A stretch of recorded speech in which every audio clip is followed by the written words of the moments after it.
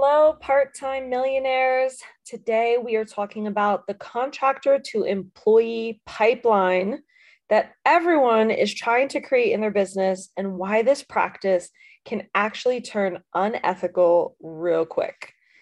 Let's start here. There are so many unethical coaching business workplace practices we can name, but let's focus on what we want to strive for.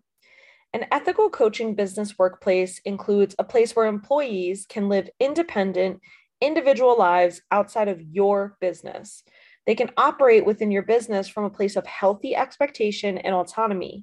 They're not bound by the pressure of being your business showrunner. Rather, they are sitting safely in their respective roles, free of your unique emotional needs to manage. And you, as the CEO, are doing the same. Outside of contractual requirements, they are not expected to be loyal, quote unquote, or in a state of waiting for you. They are not expected to run your business like it's their own, and they are not expected to hold space for your business ebbs and flows. Now, you can absolutely and should infuse values into your business and hire based on them, and that's fine. But at a baseline, you need to release all the charged expectations you have that are just rooted in you not wanting to be abandoned or even inconvenienced. Let me say that again. You need to release all the charged expectations that are really rooted in you not wanting to be abandoned or inconvenienced, which brings us to the contractor to employee pipeline. What is it? Why do we do it? What is it causing? And how can we do better as CEOs? The contractor to employee pipeline is the process in which you hire a contractor with the hopes or expectation they will eventually become an employee. Usually, CEOs will hire contractors because they do not yet have the hours for a full-time role, or they want the ease of not having employees, while still wanting to hold this contractor to the expectation that when they, the CEO, are ready to move forward, they, the contractor, should be ready to do it. First red flag. The contractor to employee pipeline is causing a ton of frustration, disappointment, and resentment among CEOs and their teams, because CEOs are basically holding the contractor in waiting and placing a pressure and expectation that the contractor isn't actually required to fill, which makes it purely an emotional, in the air, unwritten rule that, if not followed, could result in consequence. Sound familiar? Sound familiar? Sound like the past job we're trying so hard not to be like? The only time the contractor to employee pipeline is actually reasonable is when there is a 90-day contract period prior to a promise for full-time employment that will be fulfilled based on the expectation set on the initial probation period. Here's what I mean. You join a job and they say, okay, it's a 90-day contract and your employment is measured by XYZ. For example, how many days you take off during that probation period, the projects you complete during that period, your manager's performance review after that period, as an example, right? So there's a set expectation and it's measurable. It's not out in the air, right? It is not okay to have a contractor to employee pipeline when you are looking for a contractor to be loyal and in waiting for when your business is actually ready to sustain an employee. I said what I said. So let me say it again. It is not okay to have a contractor to employee pipeline when you are looking for a contractor to be loyal and in waiting for when your business is actually ready to sustain an employee. There is so much business advice that pressures us into hiring employees prematurely when we just need contractors. But in order to bridge the gap between what we need and what everyone is telling us we need, we created this unsustainable, unstructured pipeline in this industry, and it is killing teams. It is also not good for the CEO's mental health and the team member as well, but it's really weighing heavily on the CEO's mental health because of the amount of pressure that you put on yourself to create that full-time role when you're not even there yet, all these different things, right? And factors.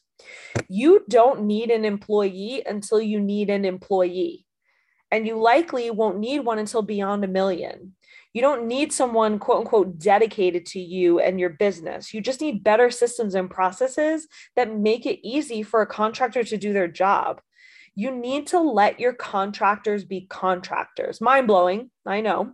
I was coaching a colleague who is going to scale beyond 1 million soon, and she had a contractor she thought for sure was going to go full time. She was even saving for their yearly salary, but it was causing a lot of pressure on both ends, a lot of emotional intensity out in the air, right?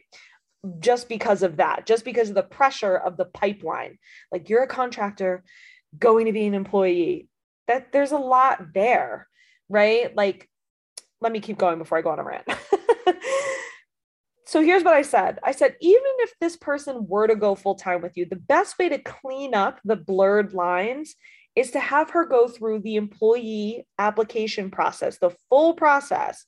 It's okay if you have a contractor in your company that does end up becoming an employee, but they need to complete the application process when the time comes, not live in waiting for it. Right. And so this gets really like muddy when basically you're like, well, no, it's coming. And then the contractor is like, okay, it's coming, but like, I'm still a contractor. So I need to be able to take other clients and do all these different things and et cetera, et cetera. And then the CEO is like, but it's coming and I need you to be dedicated to me and my business and all these things. That's where it gets really muddy. And so you need to just let your contractors be contractors, like, period, full stop. Like, let your contractors be contractors, right? That is going to be the most clean place to run your business from.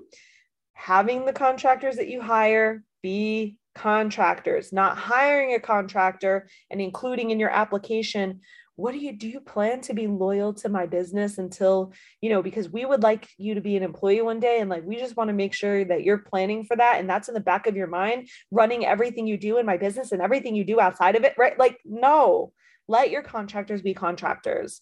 So that is my rant on the contractor to employee pipeline. I learned this the hard way myself when I did the exact same thing to my team. And then I even went as far as to make some of them employees when I didn't need them to be, just to try and fix the damage. But now I had a different set of problems to deal with. The solution, again, is to let your contractors be contractors. Your peace of mind will completely shift. I promise you. And so will your team members. And I can almost guarantee you that once you let them know and sit them down and say, like, listen, you're a contractor, and I think we need to just remove this pressure from this relationship and from our working environment. You're a contractor, so do what you got to do as a contractor. And when the time comes, we'll make sure to let you know that there's a role open that you can apply for. Release that pressure. I guarantee you their performance will be so much better, and you won't be so wrapped up in what they're doing or not doing, et cetera, because you're worried about them becoming an employee. Let them be contractors. Okay. If you want me to help you with your team, systems, and mindset so you can lead your business with more healthy management practices, submit interest for private coaching in the show notes.